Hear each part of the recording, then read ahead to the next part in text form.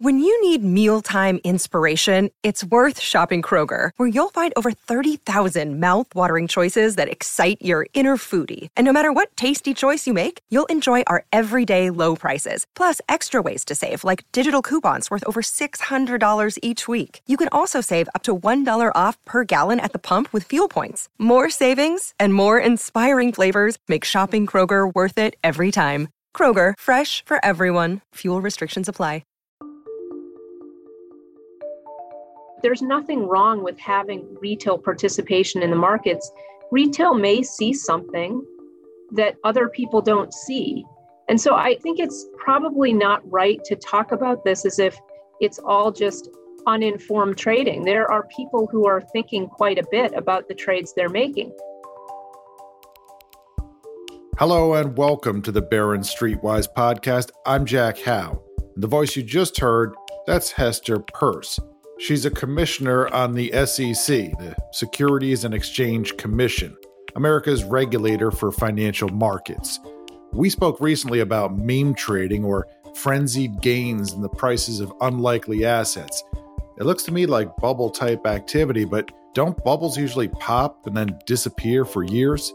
This looks more like rolling outbreaks, with some meme stocks going on multiple manic runs separated by mere months. So how does it end? Or does it end? Is it dangerous or just frivolous? We'll hear from Commissioner Peirce and from Brown University economist Mark Blyth.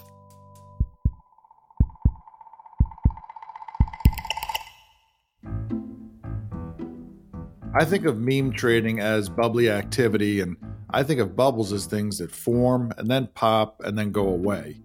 That's what happened with the dot-com stock bubble just over 20 years ago, and the bubble that formed during the roaring 1920s. Technically, less than a month after the crash of October 1929, stocks started a huge 6-month rally, but then that fizzled, and in the end, the Dow lost nearly 90% in less than 3 years, and it didn't return to its former high until 1954. Neither of those bubbles seems to have a lot of parallels now. They were both broader, and they were formed during periods of sweeping technological change. Some of the stocks even worked out. If you had known in December 1999 that a seller of books by mail would go on to transform American commerce, you could have bought Amazon at its bubble high price of just over $100 a share. And even though you would have ridden it down to single-digit prices over the next 2 years, today your shares would be worth more than $3,400 apiece. The meme trading going on now seems more peripheral, unconnected to economic developments, and I have a difficult time believing that some of the names involved will turn out to have been bargains. I mean, I wish AMC the best of luck. I hope the movie business comes back stronger than ever. But if a theater chain is the next Amazon, I'm just not seeing it. I doubt many of the people trading it see that either. Just like I doubt that traders who piled into the parody cryptocurrency Dogecoin expected it to one day play a meaningful role in the world's monetary system. If we're looking for a past example of an epic bubble in something frivolous, the Dutch tulip mania of the 1630s would be perfect, although I'm not sure how much of a mania it really was. A U.S. historian named Anne Goldgar published a book in 2007 called Tulip Mania, which argued convincingly that common perceptions of the tulip bubble are way off. It wasn't a widespread trading frenzy that took down the Dutch economy. It was more of a fad where wealthy people paid silly prices for a luxury good during a broader period of vast wealth creation called the Dutch Golden Age. And although tulip prices crashed, there wasn't much by way of broad economic fallout.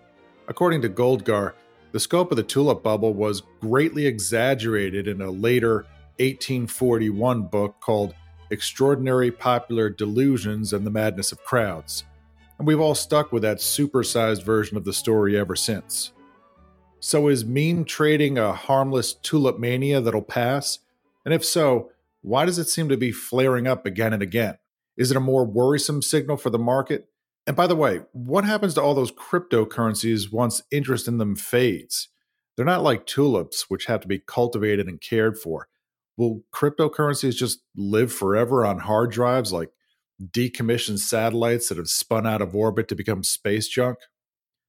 To learn more about meme trading and where it might lead, I reached out to an economist who has studied popular financial uprisings, Mark Blyth, a Scotland-born professor at Brown University in Rhode Island and co-author of a book last year called Angrynomics. I asked Mark, how unusual is this period historically speaking? He mentioned well-known bubbles like one in 1720 in shares of a British trading company called South Sea, and of course, tulip mania. But he also mentioned a less-known bubble. There's a town in Connecticut called Darien. Most people don't know that it's named after the Darien Project, which was when Scotland, when it was still independent, put a third of its national treasury and all the money it could find from punters into a scheme that put 40 ships all the way to Panama to dig the Panama Canal. They all died of malaria and were murdered by the Spanish. Scotland went bankrupt, and then the Act of Union happened. So there are much bigger things than Dogecoin in terms of how far they can go. Did Mark just say Dogecoin? And quick follow-up question for myself. Have I been pronouncing Dogecoin wrong publicly for months now? Not sure, but I think I might like Dogecoin more. Anyhow, we'll get back to Mark soon. We did an episode on meme trading back in January, and one thing I kept hearing at the time was, this will end badly. Shares of the video game chain GameStop had shot from less than $5 last summer to over $400 at one point. There was no way to explain that move using the company's business prospects.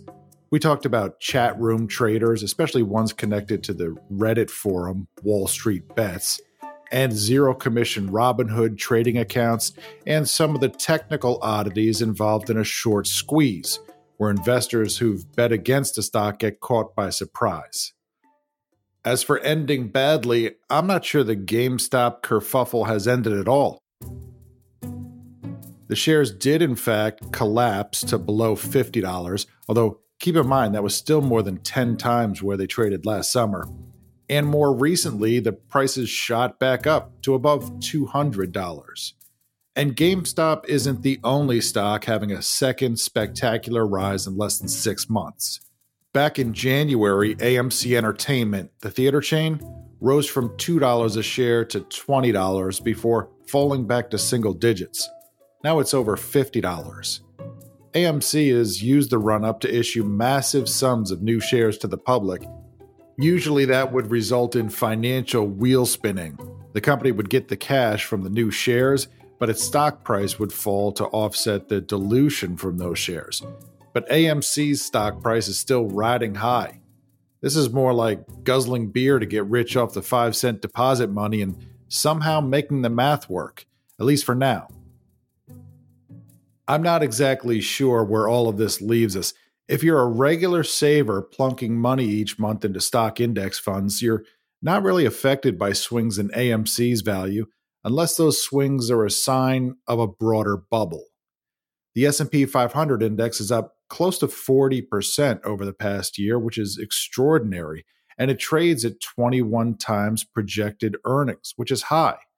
But then again, earnings have been rising as quickly as share prices lately, and if you believe companies will continue their recent trend of blowing through earnings estimates, that level of 21 times projected earnings might overstate the market's price. I'm not saying shares are cheap. I'm saying it's unclear that they're alarmingly expensive. And even if they were, historically, that hasn't always led to shares falling in value soon.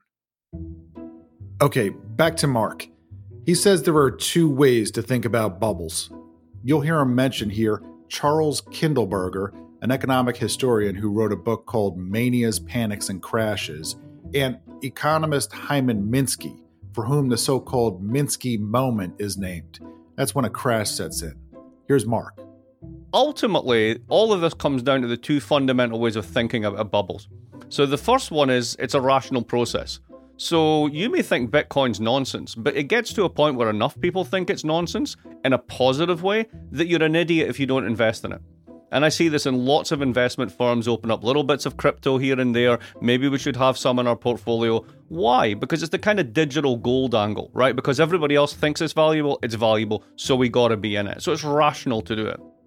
The other one is the classic Charles Kindleberger version of events, right? Essentially, you've got some media attention that brings a new idea to a new set of audiences. Those audiences somehow think that this changes the game and gives them an advantage. That initial valuation goes really, really sky high. More and more people pile in. The fact that the price is rising makes naive retail investors even more keen to go in.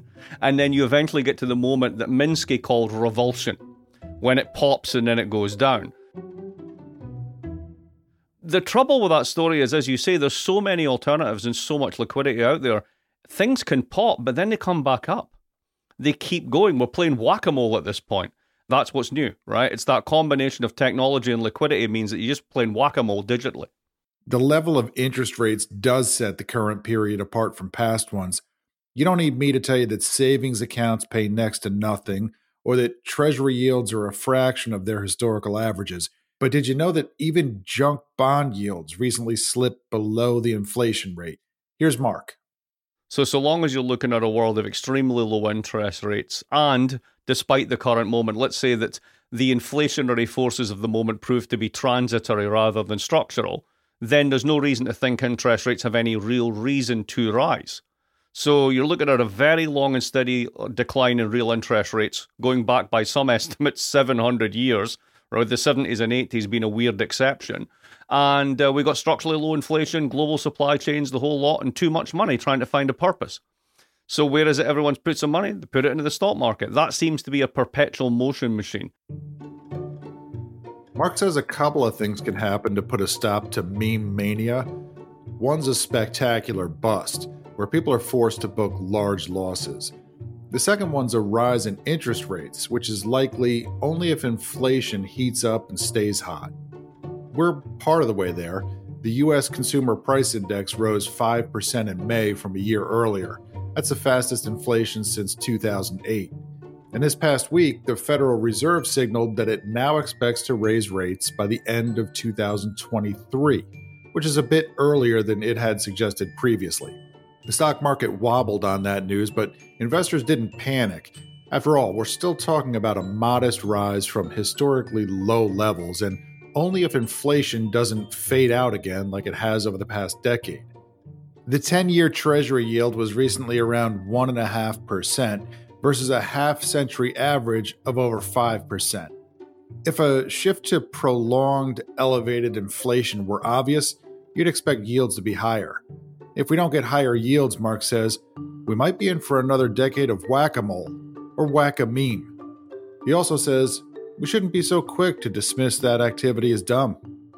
You might be a value investor, right? Well, that hasn't had such a great run. You might have a more sophisticated strategy, right? Some kind of straddle strategy or something, some kind of quantitative thing you're doing. Why are those things more legitimate than someone saying, I bet on the stuff that loads of other people thinking is popular going up in value? In a sense, what I'm doing is a social convention model. Right? The more that people talk about this, the more they think it's going to go up, the more that I know that retail investors will be drawn into it, the more that I can just basically ride their bubble and then make sure that I've got prudential limits and I get out what I think is 80% of their madness. So in a sense, if you think of it as just like, this is just another way of playing the market, why should we poo-poo it, particularly if some people at the end of the day are making money? Mark says that for now, at least, meme trading might not be as worrisome or dangerous as we make it out to be. But it doesn't seem beneficial either. What have they done? Brought a car hire firm back from the dead and made movie theaters big again? The difference with these bubbles, and I think this is an important point, is that if you go back, you mentioned the dot-com bubble. One of the consequences from this was there was a huge overexpansion of cable capacity. All that fiber optic cable that got laid down by Global Crossing and these firms that went bust and all the rest of it. And thanks to that, 10 years later, we got Netflix. Big bubbles tend to have a kind of long-term positive component in that all of the overinvestment isn't bad. Some of it's really good. And if you're able to sort of hang around long enough and capitalize on what's left over, then you can really make that go. And that's what happened to .com. There's no net positive effect to this stuff, right? There's no law. If this becomes a big bubble and bust, what's left? Like, hey, we got one more car hire firm. Whoa, rock it out. There's another way things could change even without interest rates rising, and that's if regulators get involved. Maybe they'll want to look at zero commission stock trading, which is funded with something called payment for order flow, whereby brokers collect fees to direct trades to certain venues. Or maybe they'll look at cryptocurrency. Mark says governments started taking crypto more seriously after Facebook announced plans for its own cryptocurrency called Libra. He also says many of the people powering the crypto craze are traders that are also enthusiastic for meme stocks. So at the end of the day, if this is powered by the same folks that are enamored by cryptos, and I think that there's let's say, a good overlap in the two sets of the people involved in this one, then if China finally just goes, you know what, we're not doing this mining anymore, you're done, and crypto mining gets shut down, and at the same time central banks around the world, with the Chinese taking the lead, are doing their own central bank digital currencies. Well, why are they doing this? They're doing this because a few years ago they woke up to the fact that Libra could be a private global currency, and if you pardon my language, they collectively pooped their pants. And that's when they woke up to it and said, holy hell, this thing's an actual threat to one of the most important sovereign powers we've got, the right to issue coin. To learn more about potential regulation, I reached out to a regulator. Hi, Commissioner. Hi, Jack. How are you? Thanks so much for taking a few minutes to speak with me. No, my pleasure. That's Hester Peirce, one of the 5 commissioners serving on America's Securities and Exchange Commission. The SEC has a 3-part mission: to protect investors, to maintain fair and orderly markets, and to facilitate capital formation. For example, companies raising money by issuing the stocks and bonds that we investors buy. Commissioner Peirce has picked up the nickname Crypto Mom for her support for letting the crypto community innovate without too much interference from regulators. She has proposed a set of safe harbor guidelines that would protect financial institutions that deal in crypto from some legal risk. Commissioner Peirce makes clear that her views are not necessarily those of her colleagues. She tends to favor a light regulatory touch. Well, I mean, I think our country is a laissez-faire country in the sense that we are built on this idea that individuals can make their own decisions. They don't need a government to make decisions for them. Of course, we have a regulatory framework, but that regulatory framework still respects the individual and the individual's intelligence, the individual's understanding of her own circumstances. That's kind of how I approach regulation in general. I asked Commissioner Peirce for her take on meme trading. I like to see retail interest in participating in our capital markets. The capital markets are not only for a certain segment of the population, they're for everyone to participate in. Now, in this area, as in any other area of life these days, where do you go to get information? Where do you go to exchange ideas? You go online. You talk to people on these social media platforms. That's just the way we live our lives now, and probably even more so because we're in this weird COVID time. But there is a regulatory framework. If someone is manipulating the markets, we have the ability to bring a case. And again, I would caution people when someone you know, someone famous or a friend of yours tells you to buy something, you probably want to ask, why are you telling me that? Are you getting paid to tell me that?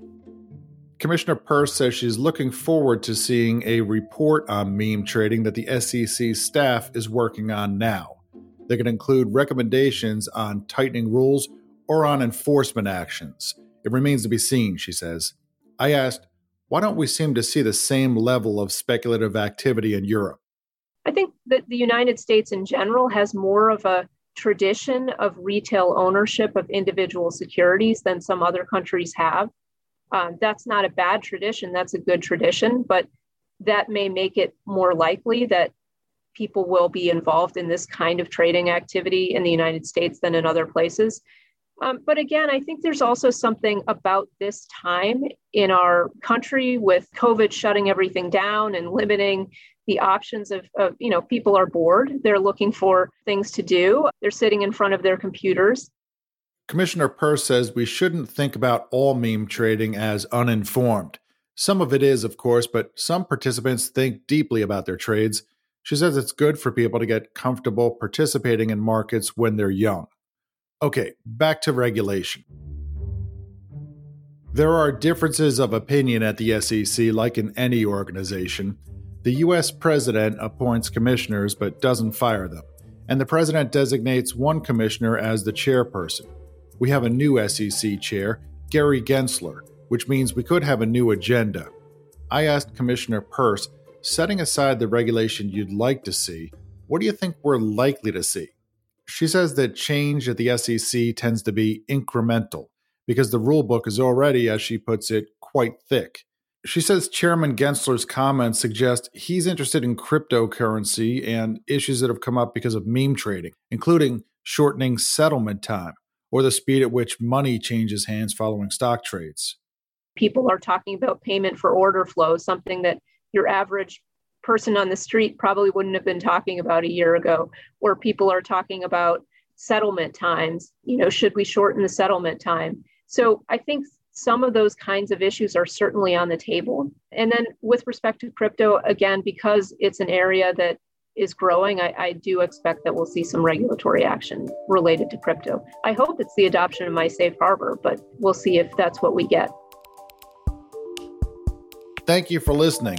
Jackson Cantrell is our producer. Jackson, would you like to tell everyone why you didn't buy Amazon during the dot-com bubble? I was 5. Still no excuse. Subscribe to the podcast on Apple Podcasts, Spotify, or wherever you listen to podcasts. If you listen on Apple, write us a review. If you want to find out about new stories and new podcast episodes, you can follow me on Twitter. That's @JackHough, Hough. See you next week.